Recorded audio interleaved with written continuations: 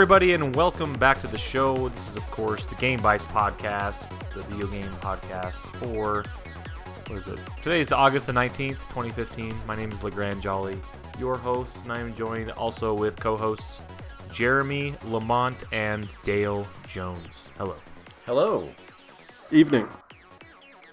Hey, guys. Well, today's the Bytes show. I'm glad you guys are here to join with me to talk about video games and the like. You guys have been having a good week playing video games? Anyone? It's been a week of video games.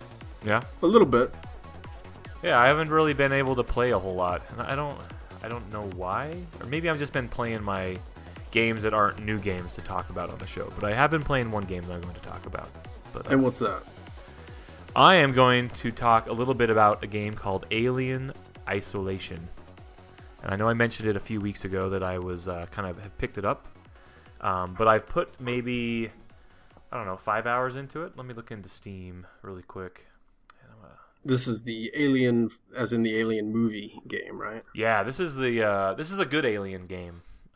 So I know they released Colonial Marines like a few years ago, and it was horrible or whatever. Also AVP not too long ago as well. Yeah, yep. And this is the game that's trying to be a game that has a tone and feel of the very first Alien. So it's more like Alien than Aliens.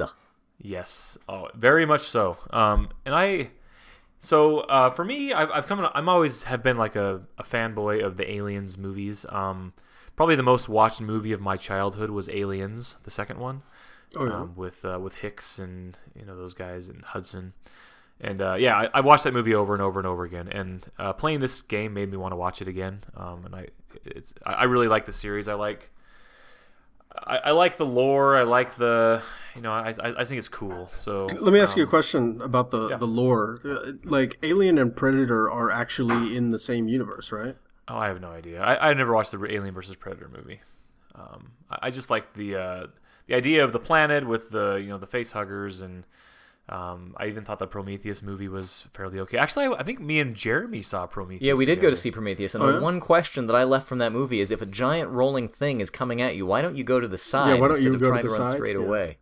That's the one thing I got from that movie. Yeah, it's basically a big horseshoe rolling at you, and you just keep going. Like, you got to try and outrun that thing, man. You cannot go one way or the other.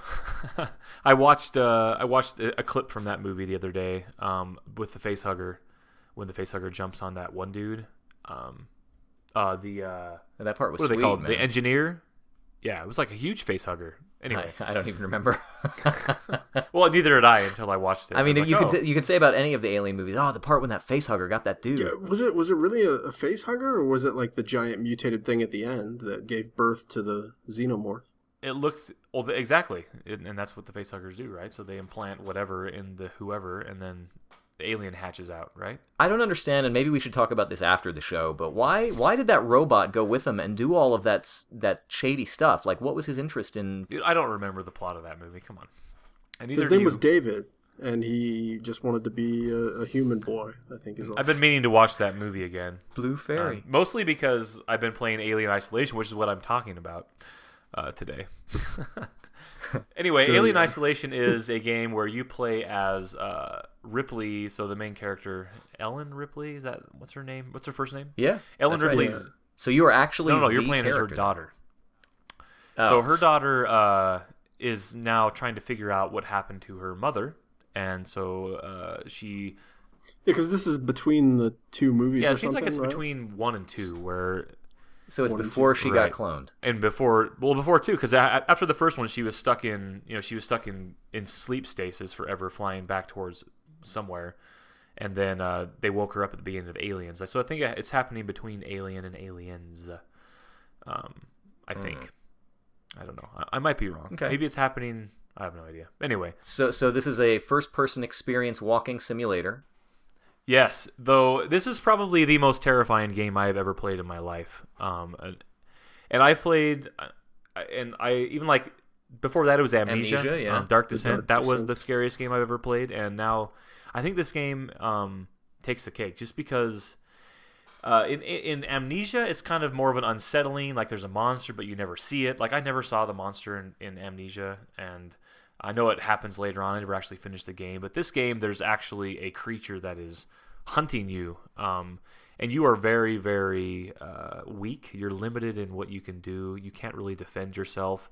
I know later on, I've played about 5 hours. I finished mission number 5 out of 17 or 18, I believe. The missions, well, depending on how bad you suck, the missions can take a long time. Like today, I basically played about an hour and finished one mission, which was mission number 5. It was the first mission where the entire mission you were being stalked. So let me drill into that point for just a minute. So you're being stalked and hunted. What can you do? Can you fight? Can you bear arms and fight this thing, or do you just have to hide, or what's the? So you have a variety of. I know later on you get a flamethrower that you can use to kind of scare it off. I know the fuel is kind of limited, but I remember when I played the survival mode. So there's a mode in the game that's not the storyline, but it's kind of a hey, puts you in a place and you try to get out and get away from the alien, and you kind of start with all these little weapons, and one is a flamethrower, and so I've tried it out.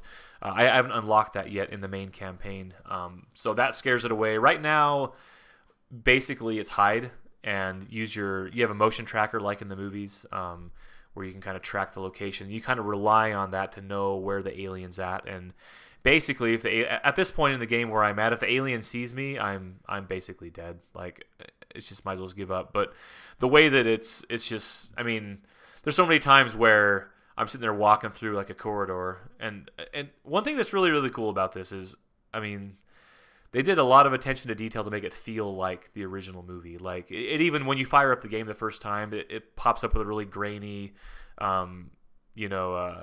like Nostromo loading screen or whatever. Yeah, it's super awesome. And in the game, there's a lot of like computer terminals, and it's all old, back in like the 1980s 80s, future computer stuff. Yeah. Exactly. So it's got a lot of, and it feels and it looks and feels just like the movie did. And so you basically you go to find out what happened from your mom, and you end up getting on this space station that. You go to get on it, and you find that it's kind of destroyed and kind of falling apart, and there's people in there, and then you discover that there's an alien or a creature that is killing everything. And at this point, obviously you know what the aliens are, but anyway. But so when I'm like walking through a corridor, and all of a sudden the alien like rounds the corner, and I don't know about it, I'll like stop and just look, and kind of like a deer in the headlights, like I don't want to move, like don't move, he won't see me type of thing. Then inevitably he'll turn at me and then run at me and kill me somehow. It sounds nightmarish. It is horrible. It is absolutely horrible, horribly terrifying. And I'm gonna play some more after the podcast. But yeah, it's very, very scary. And I mean, several times today, I mean, it was just like, even though I knew I was gonna die, it would startle me when it actually would happen. You know what I mean? Yeah. And I would just like close my eyes and just kind of like.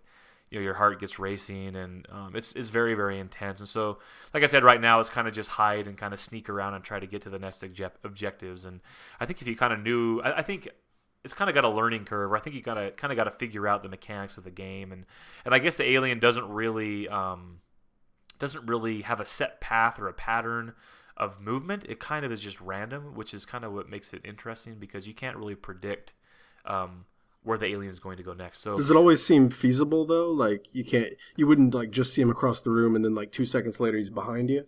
It's like, well, the audio in the game is amazing. So I play with headphones on. I think you have to play with headphones because the positional audio is really, really good in it.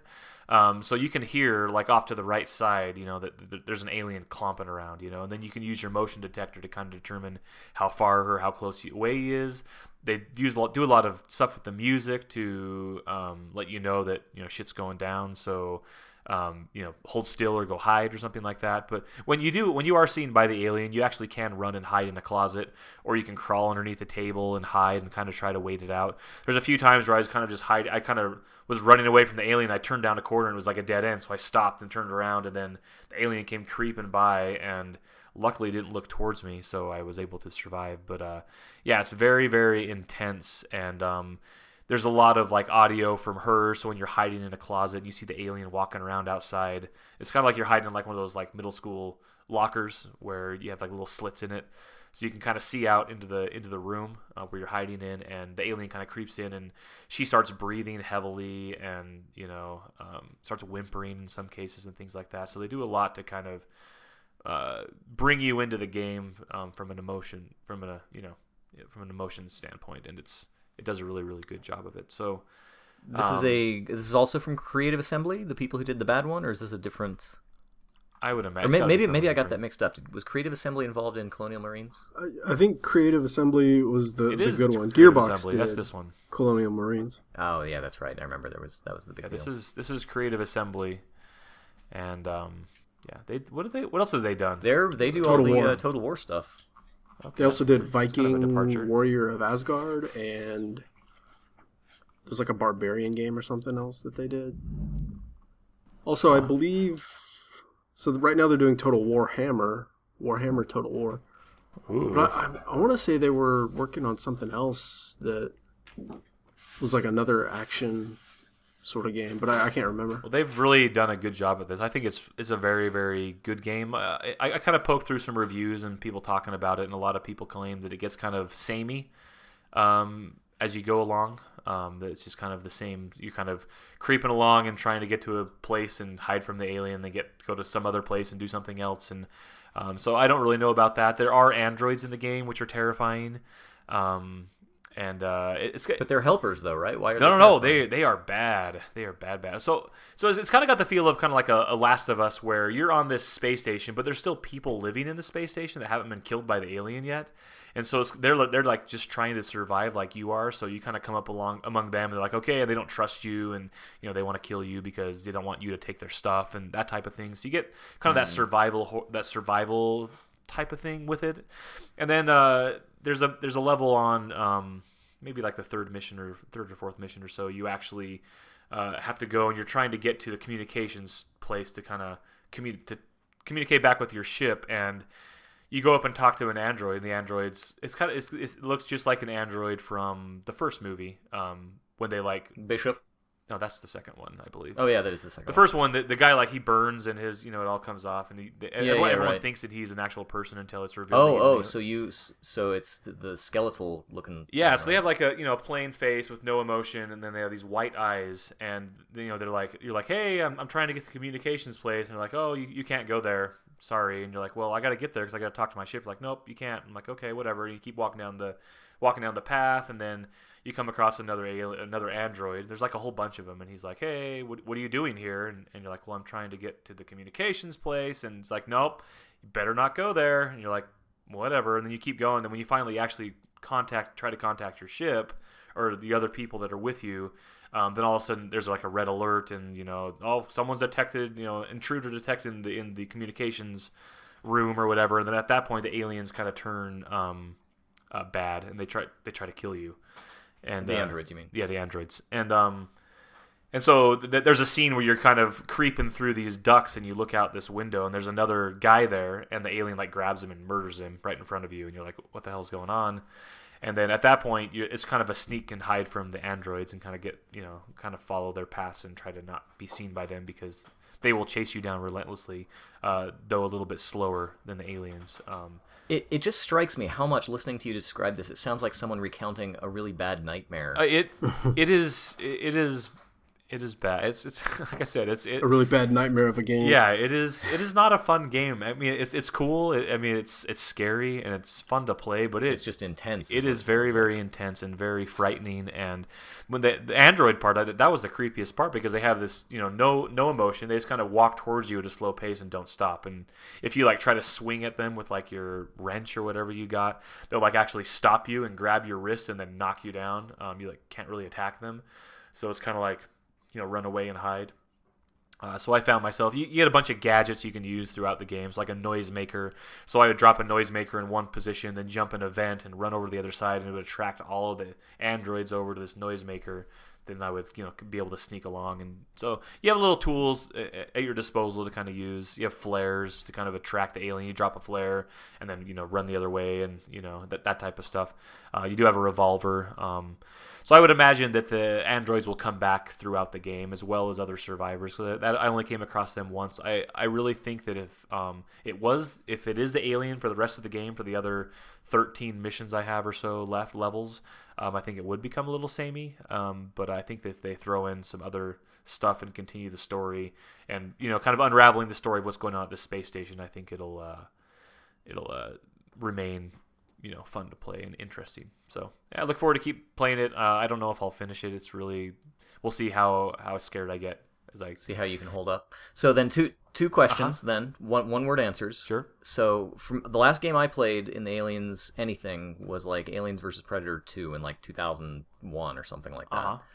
Is this a worthy? Is this like a canon entry in? This seems more like a canon entry than any other Aliens game I've played, aside from the ones that are based off of the movies themselves. Colonial Marines is supposed to be canon, too. I've never played Colonial Marines. Did you play that? They were making a big deal of that before it came out, that it was going to be canon. No. So then, second question. Alien or Aliens? Aliens. Aliens. Yeah. Dale, weigh in on that. I've probably seen them each one time when I was like 15, so... Oh, I've seen Alien probably three times. I've seen Aliens probably 70 times. When did Alien 3 come out? It was like mid-90s or something, right? Because I think I rented 1, 2, and 3. I had Alien 3 on the Super Nintendo. All at the same time from Blockbuster or something. Alien 3 was 92. And then they had Alien Resurrection, which was got to be like, 90... That was like 98 or so? Was Sigourney Weaver in that one also? Yeah, 97 was Alien Resurrection. That was a weird one. That was a weird one. I get 3 and 4 mixed up. Wasn't 3 the one where she's a clone and she's playing basketball? That's Alien 4 or Alien Resurrection. Oh. Yeah, 3 is when she's escaping from aliens and she crash lands on the prison planet. Prison planet, yeah. There's like the dog alien. Was that one directed by David Fincher? Is that right? I don't know. Who would later go on to do like Fight Club, Zodiac, several other stuff. Yep, David Fincher. Yep. There you go. Yep. Anyway, so Dale, what have you been playing this week? So the only thing I really want to talk about this week is a game that I picked up a long time ago for my PS3 that starts with an N, and it is called Nier. Nier. That's on my list. I think that's right, or maybe it's Neir. No, it's Nier. Is it N-I? Yeah. Either way, it's Nier. This is a strange game. It's I guess it's a Japanese role-playing game, a JRPG. I know it's Japanese, but it plays more like an action game in the style of run around and hit dudes repeatedly, a la Kratos or Dante or whoever. Though there are definitely like magical powers and hit points and things like that. Is there anime hair? Levels. Yeah, there's anime hair. JRPG then. Big swords. And there's weird like it's interesting. So it starts out and you're playing as a guy. I don't know if he's Nier at that point or if he becomes Nier later or if it's even the same person. Apparently it's like summertime, but it's snowing and you're in like a deserted, rundown city that's, sort of Tokyo-esque. It might be somewhere. I don't know if they name it anywhere. But he's with his daughter and they're holed up in what remains of imagine like a supermarket from Fallout, basically. It's like a place that's definitely had some sort of apocalypse and, but they're holed up in the remains of this supermarket. And they have very little resources. The daughter is injured or sick or something, and the character is going out to like kind of forage for resources. And there's this like weird demonic magic book that when they're attacked by these weird sort of shades or like magical phantoms, the character Nier, or no, I think it's his daughter actually, like touches the book and calls for help. And previously the man has warned his daughter, hey, don't touch that book. Never touch that book. But she knows that the book can grant her wishes and grant powers and whatnot. So this happens. And then it like skips forward like 1,300 years.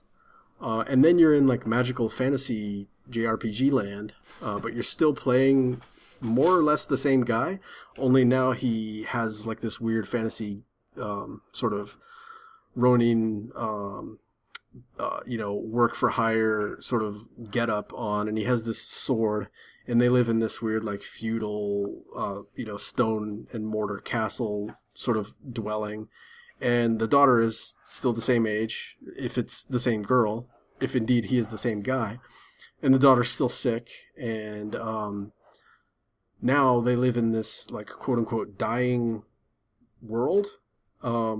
But it's all nice and sunny outside and like green hills, and it's kind of bizarre. So Nier goes to like the head of the village. There's this woman named Popola, and Popola like every day gives him some errands to go and do, and then pays him a little bit of money so he can exist in this world. So there's your subquest. It's rat pelts and... Yeah, exactly. So the first thing that she tells you to do is to go out into the nearby field, kill some sheep, and bring her back some mutton or something. Or maybe it's the medicinal herbs, but there's sheep involved. So you do that, and then you come back, and the daughter is sick, but she's going to the nearby library, even though Nier is telling her, I think her name is Yona. He's like, Yona, you're sick. You have to stay in bed. She's like, no, but I want to go to the library and maybe I can read about my sickness. And been here for 1,300 years and I still don't know what we're doing. Yeah. So I don't know. It's strange. But the storyline has progressed a little bit from this point where she was being precocious and she went off to like a mystical shrine, and then she got captured by some magical golem type enemies that were, I don't know, going to be up to no good, apparently.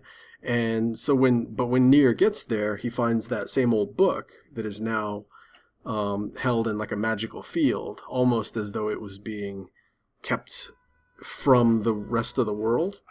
But he, breaks the magical field to defeat the golems who have become awakened because he's trespassed trying to find his daughter, who they have apparently taken captive and put on a bier like Princess Zelda or something. So you defeat these bosses, and then the next thing that you're asked to do by Popola, the sort of... So that was just with the sheep. Librarian. No, the sheep... Okay, the sheep happened before. They're unrelated. Okay. But yeah, so now I'm being asked to go to another nearby town and just like make a delivery for something. Oh, no, I know what it is. It's the book the book is actually sentient and can talk, and he's a character named Vice. And there apparently is another book. So this is a white book. Weiss means white in German.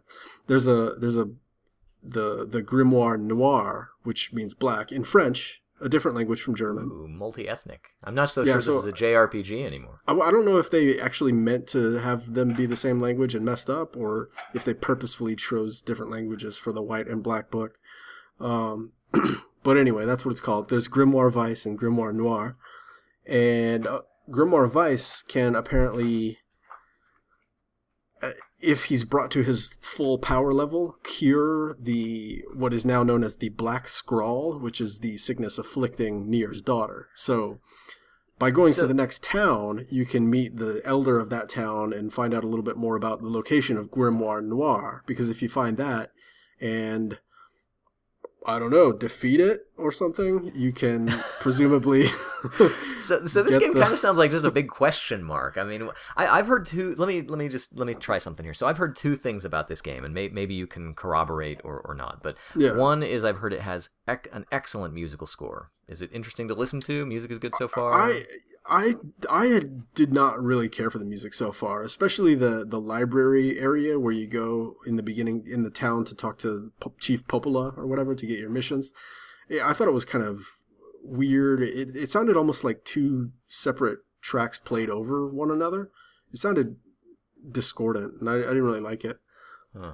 Otherwise, I mean, it sounds all right. Sounds like all right.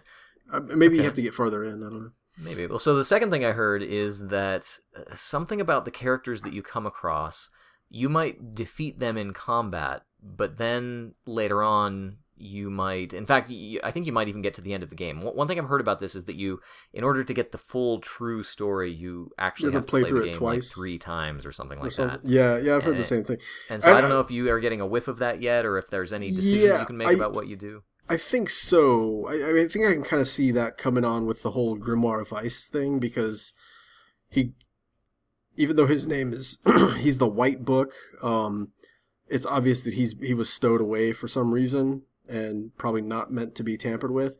But there's also the fact that the abilities that he gives you for magical use are all named like Dark Missile, Dark Fireball, Dark Shadow this, Black that, evilness or whatever. Of yeah. So I think it's going to get to the end of the game and it's going to be like, I said my name was Grimoire Vice, but actually I'm Grimoire Noir.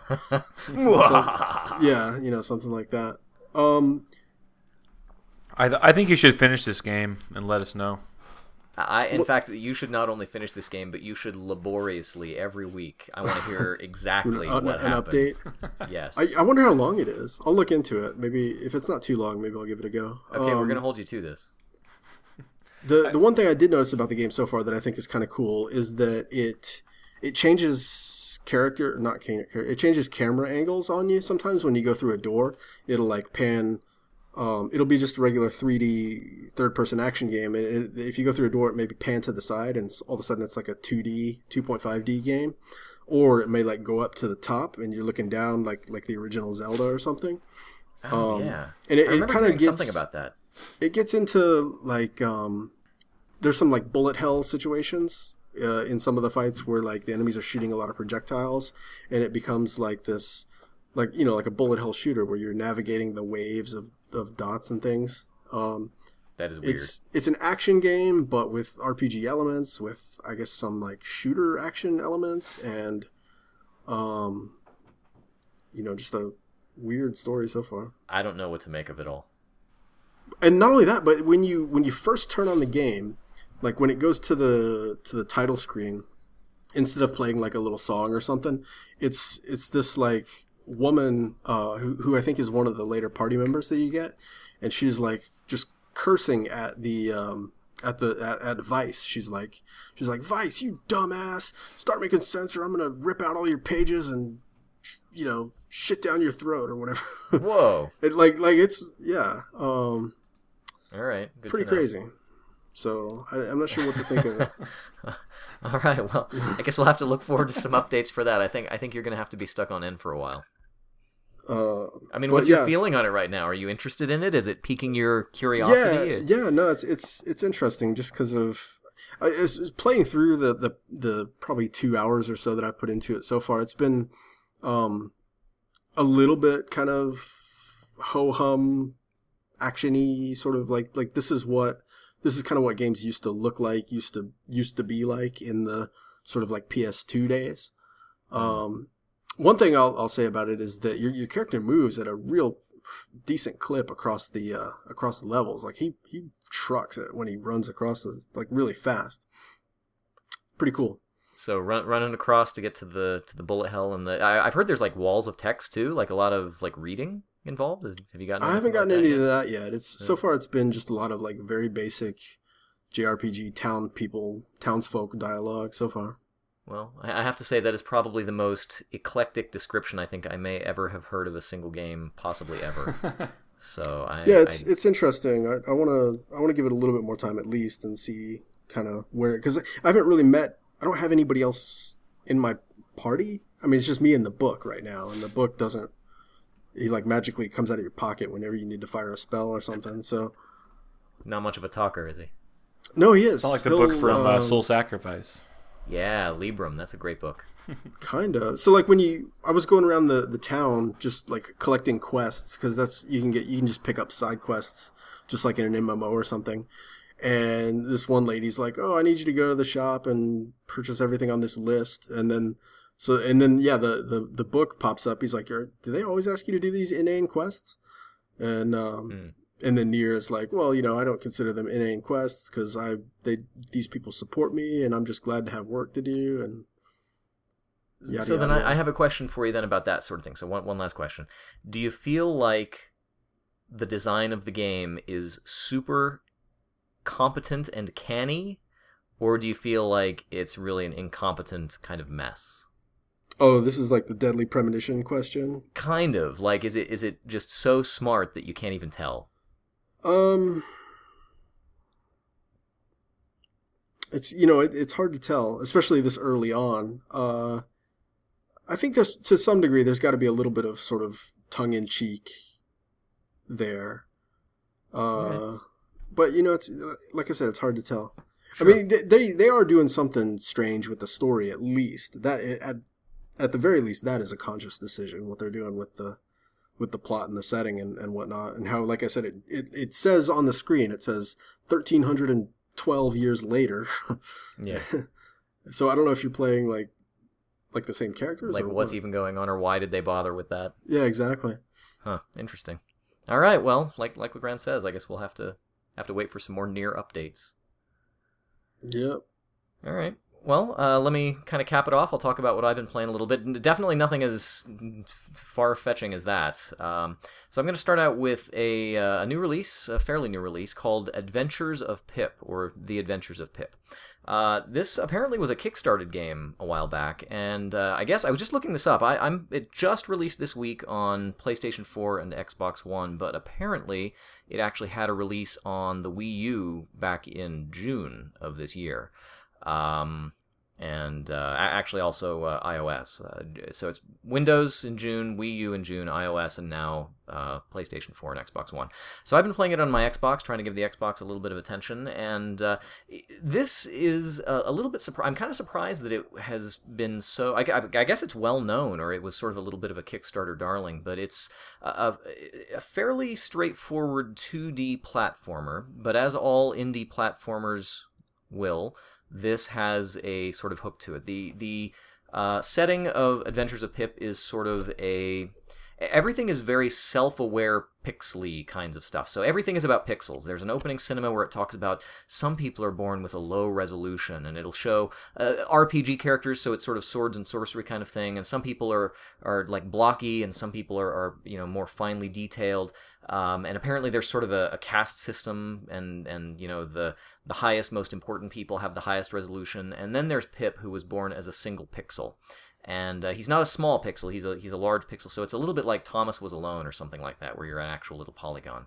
So evil enchantress comes and steals all the pixels and makes everybody really low res, turns everybody else a single pixel, but Pip is already a single pixel and has lived that way all of his life, and so he has nothing to fear, so he goes off on a quest to save the kingdom. Pip is, as a single pixel, he is very floaty, and he's short, he can fit into small spaces, but as you get through the first few levels introducing you to the sort of jumping mechanics and floating mechanics, you find the ghost of a long dead hero who bestows upon you the power of extra pixels. So Pip is then able to evolve into kind of an 8-bit character. So he's more than a single pixel now, but he's still not very finely detailed. And as a boy now, as a real boy, Pip can punch things. So he has a little hit that he can do forward or down to break through things or to attack enemies. He can also do a wall jump. So then they introduce the mechanics of changing back and forth. At any point you can choose to devolve Pip manually, which sends out a little explosion of energy, so he can break through barriers that way, but then of course now he's devolved down, and so you have to kind of decide which way are you going to take a path through the level. Are you going to squish into a little area? Are you going to explode energy and break through barriers, and then suddenly you're just a single pixel again? Or are you going to stay as an 8-bit character and be able to wall jump up to a certain place? So the levels start out being sort of bifurcated, where you can sort of take one path or take another path. The game is also very big on hidden areas, so some of the walls are transparent. And as you go through the levels, you have 3 villagers or 3 pixel people that you're going to try and rescue. If you touch them, they make a little happy animation and they disappear, and then you've gotten one of the 3 characters for that level.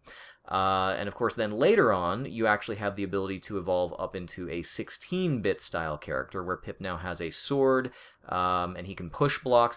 Every time you evolve upward you get a little bit heavier. So for example, as a pixel you can bounce up off of bouncy mushrooms, you'll go very high, you can float and get across wide distances, assuming you can get the altitude. As an 8-bit character he doesn't bounce nearly as high, but he can wall jump, and then the 16-bit character basically stomps down on the mushrooms, can't bounce at all, but now can push heavy blocks. And so it's sort of like a few different games all together in one. And like I said, I'm a little surprised that it was so well regarded, because it kind of gets back to that old joke about indie 2D platformers with a gimmick of some kind. It's not bad, but you can kind of see everything coming as the game unfolds a little bit. It's the art is pretty well done. You can definitely tell the difference between objects and characters that are supposed to be lower res versus higher res.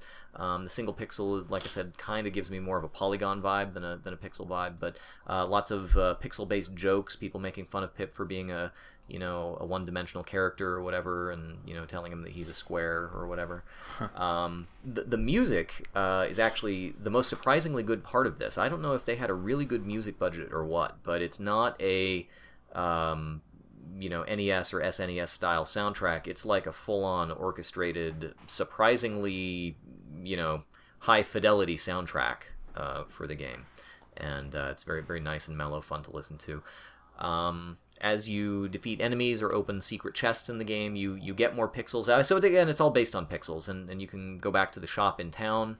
There's a sort of a Super Mario 3 style map that you go along to get into different levels and stuff, and that's kind of mostly all there is to Adventures of Pip. Like I said, it's on lots of different platforms now. I'm not sure. Let's see. I was going to say I'm not sure the actual cost of the game. I think it's like $15 on Steam. Yeah, something like that.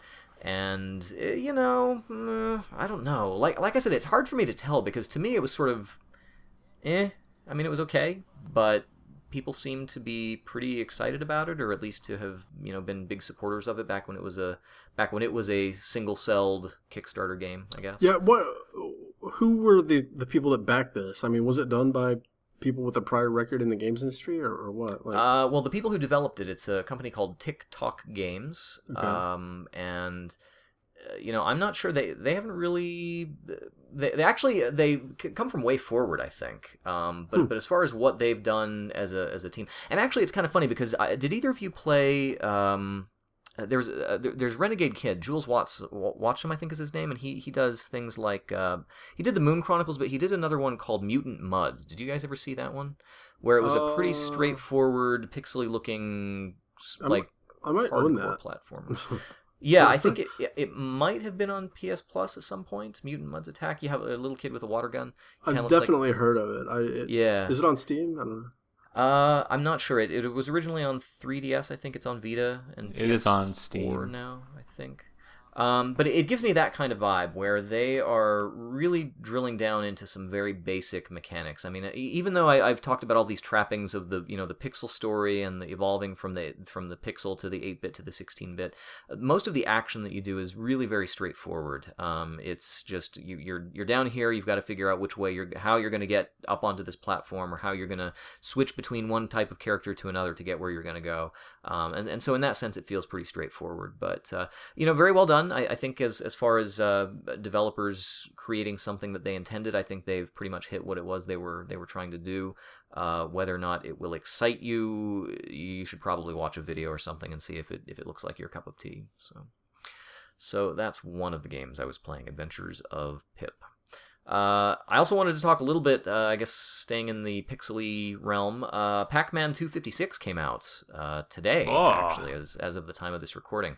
And so, have either of you guys played Crossy Road? Yeah, I played Crossy Road. Nope. So this is the same company, Hipster Whale, I think they're called. And the thing about Crossy Road is it's basically endless. Instead of an endless runner, Crossy Road was an endless Frogger. Yep. This one is an endless Pac-Man. But it's kind of neat. The reason they call it Pac-Man 256 is because it's sort of loosely based on the famous / infamous / maybe like you've never heard of it. Or something, right? Yeah, exactly. So a glitch in Pac-Man that would cause just characters to come onto the screen, and that was the end of the game. I mean, if you got to, I think it passed the 256 level, that was as far as the memory and the arcade console could handle. So in this, it's a pretty well realized Pac-Man maze, and it starts out easy enough, and you start going around it, but then it starts being consumed from the bottom up by this growing wall of like glitch text and stuff. And you basically the top part of the Pac-Man map just continues expanding forever. And so you are doing a few things in this, and they've sort of tried to build a few hooks into this game. So number one is, of course, there are the pack pellets, and you are trying not only to escape this glitch wall, this 256 kill screen thing, but you're also trying to build up a streak of pellets. And then, of course, there are the ghosts. So there's the usual Inky, Blinky, Pinky, and Clyde. They've actually added a few new ghosts as well. There's, in fact, I was looking at the names of these guys. There's also Spunky, who is a sleeping ghost, but if you go anywhere near him, he will start to chase you pretty aggressively. There's also chains of green and purple ghosts. Funky, the ghost, who they just sort of march back and forth, but there's a bunch of them together. And I think there may be others, but anyway, they've added some new AI sorts of characters, and they'll of course try and get you. You might be able to use little spurts of glitch that start happening to kind of put yourself between them and danger and so there's that, and then there are also power-ups in this as well. So in sort of the Crossy Road fashion, there's always lots of unlocks that you're working toward. There are power-ups like, for example, there's a laser that you can get that if you eat, it would be a pack pellet, but instead it'll be a power-up. So there's a laser that will just continue infinitely in one direction, and if there's a ghost there, it'll automatically zap the ghost and kill it. There are bombs, cherry bombs. Is it free to play? It's free to play? It is free to, it's very free. What are the hooks? It's like Crossy Road, right? So those are the hooks. So the thing is, so you can play... Cosmetics?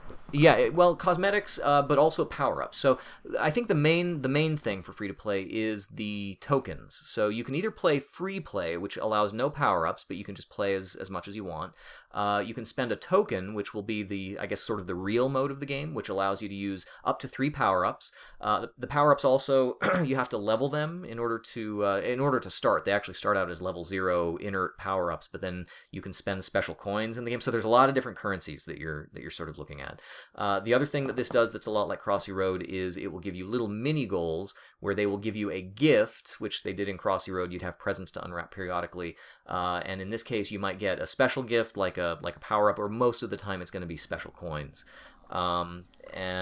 If you die, you can also spend tokens to continue your progress from where you are, or you can end the game and start over at the beginning. You can also get gifts by watching ads, so they will give you a 20-second ad for something, and you can do it that way. So it's very free to play, but you don't have to do that stuff if you don't want to. And it is pretty fun just in and of its own self. The controls are pretty easy. I mean, Crossy Road was very swipey, swipe up, swipe down, swipe left or right. Same thing in this, and in the same way that Pac-Man Championship Edition. So let me get this part out of the way. This game is no Pac-Man Championship Edition. For my money, that is still probably the best Pac-Man game indeed ever. The one on Xbox Live Arcade? Yeah, that game ruled, man. Yeah, and the music in that was really good, and I wanted to mention it so that I could use music from Pac-Man Championship Edition in the episode. Yep, feel free. I will, okay and but it is really creative. I mean, they did a good job. This, this is an officially sanctioned Namco Bando. Namco sure. Bandai, yeah. We'll take on any or all of the above. So I have to applaud them for continuing that sort of idea of reimagining their one of their flagship characters. It's worth downloading, and I think you might like it. I mean, if you go, it's available on iOS and it's on the Google Play Store, I believe. So you might as well go ahead and try it out. And pretty fun and really well done. I like me some Pac-Man. I played a lot of that Championship Edition. Oh yeah, and honestly, I mean the idea of the glitch wall is really cool, and the fact that it's an endless Pac-Man really is pretty neat. But and maybe if these games had been released in reverse order, I mean, if we had Pac-Man 256. Up until now, and Championship Edition was coming out now, it's probably a toss-up as to which one I would say was more creative. But I feel like the idea of Pac-Man Championship Edition was just so cool compared to what we had before with Pac-Man that it's kind of hard to beat. Pac-Man is one of the very first video games I ever played on the Atari 800 in 1983 or 4. Well, I think I've mentioned on this podcast before that I was born under the sign of Pac-Man. I share the exact same birthday as Pac-Man. Yes. That's right. Yep. Cool. So, and then I'll just make a brief mention. That's really what I've been playing. I want to say that's what I've been playing most of, but probably what I've been playing most of is Fallout Shelter, which has now been released on Android. I don't know that I can add too much to that Fallout Shelter discussion, but at first I didn't think I was going to like it at all. I was like, oh, this is dumb. But then you realized it was dumb, and you kept playing it, and it's still dumb. Yeah. No, I mean, it's not bad. I mean, it really is kind of fun because you're doing that constant balancing act between, you're building the rooms to bolster up one resource that you need, but then you notice that, that has caused some other thing to fall behind, but then, oh God, you need more people, so then you need more food, and then, oh, you've got more food, so you need more water, and, in the meantime, you're sending people out into the waste. So, it's fun enough, and I know you and I were kind of talking about it and joking that it ends up being pointless at the end of the day, but it's pointless in the SimCity sense, where you're sort of, you're just building stuff, and it's not like there's a goal where you win necessarily. Right? Yeah, exactly. By extension, any given game, whether you feel like you're achieving something or not, is kind of pointless. So I guess what is your population of your shelter? I think I've just got just shy of 30. I think I got 28 people. I just unlocked the agility room. What's your vault number? More importantly. Oh yeah. Actually, it's my second vault. My first vault met its untimely end when everybody got irradiated because I didn't realize that as soon as your water meter started turning red, everybody was getting radiated. And then once that happens, I could not build, the D-Rad kits fast enough. I was just like, you know what, never mind. But I did read an interesting article about this because I was trying to figure out the secrets of how to, what things we're actually doing, because it seems straightforward, but there are a lot of little nuances to Fallout Shelter that don't really get explained to you. But I read a really interesting article about playing Fallout Shelter in creative ways. I mean, as you guys know, as big Fallout fans, the vaults are all experimental, right? So there are weird things going on in those vaults. And I saw an article that was like, you know what? You don't have to play this game the way they say. And so there are some people who are building vaults completely without any food, or trying to get an all-male or all-female vault, or doing just like all kinds of stuff. And the game, since it doesn't have a specific set objective, you can kind of do whatever you want with it. And I actually kind of found that idea kind of fun. But right now I'm just trying to survive, so I'm playing it the real way, checking my, alerts every hour and watching people die in the wasteland. So, but what number is your vault? I think my vault now is 321, which I did not plan that way. It just kind of came out that way. But it's my second vault. I can't remember what my previous one was. So, well, come talk to me when you're at about 50 population, and we'll see. That's kind of where I stopped. I'm only at 30. And doesn't it cap out at like 200? I think something like that. I think there is eventually a cap, but I'm not sure what it is. Yeah, I mean, I haven't seen any of the real big events yet, like the real, I've had like rad roaches. Have you had raiders attack yet? Yeah, raiders definitely, and then apparently there's some like weird kind of alien dudes who come in and just lay waste. I haven't seen those guys. Huh. I never got that far. I started to play that on my iPhone 5, but everything's way too small, so I thought, forget this. I'll play it on my iPad. It's really good on an iPad. It's way better on an iPad. For sure. Yeah, I would think it would be, but I still haven't gotten around to actually downloading it. So, I don't play mobile games. It's weird. It's the weirdest thing. Like, there's all these mobile games that I would really like to play, and that I download and I like check them out for a little bit. But anytime I'm at work or just out doing something and I have a little bit of time on my phone, it's like I would rather be reading something, whether it's Twitter or Kindle or like just the web. Yeah. I just never find myself playing games on the phone. Yeah, I'm kind of the same way. I've been trying to make a little bit more of a conscious effort lately to give more attention to mobile games that deserve it. I am playing more, but we'll save that for another week. Speaking of things that you could be doing rather than playing games, you could be watching us or listening to us talk about playing games. We are the Game Bytes show, of course, coming to you twice a week. This is our midweek show, of course, talking about games we've been playing, but tune in again with us at the top of the week where we will talk about the news, the new releases, and a special topic that we will discuss just for you, so please don't miss us. You can also watch us, like I mentioned, playing games on twitch.tv/GameBytesShow, and our compatriot Jared Red Eye Dunn is streaming some interesting stuff out there, most recently Cosmonautica, I think, and of course he's got something special cooked up for this week as well. If you'd like to talk to us about what you've heard on this show or seen in our streams, you can reach out to us on Twitter as a group. We are at Game Bytes Show. You can also say some nasty things to us individually if you want. I am at Jeremy_Lamont. You can find me at Legrand.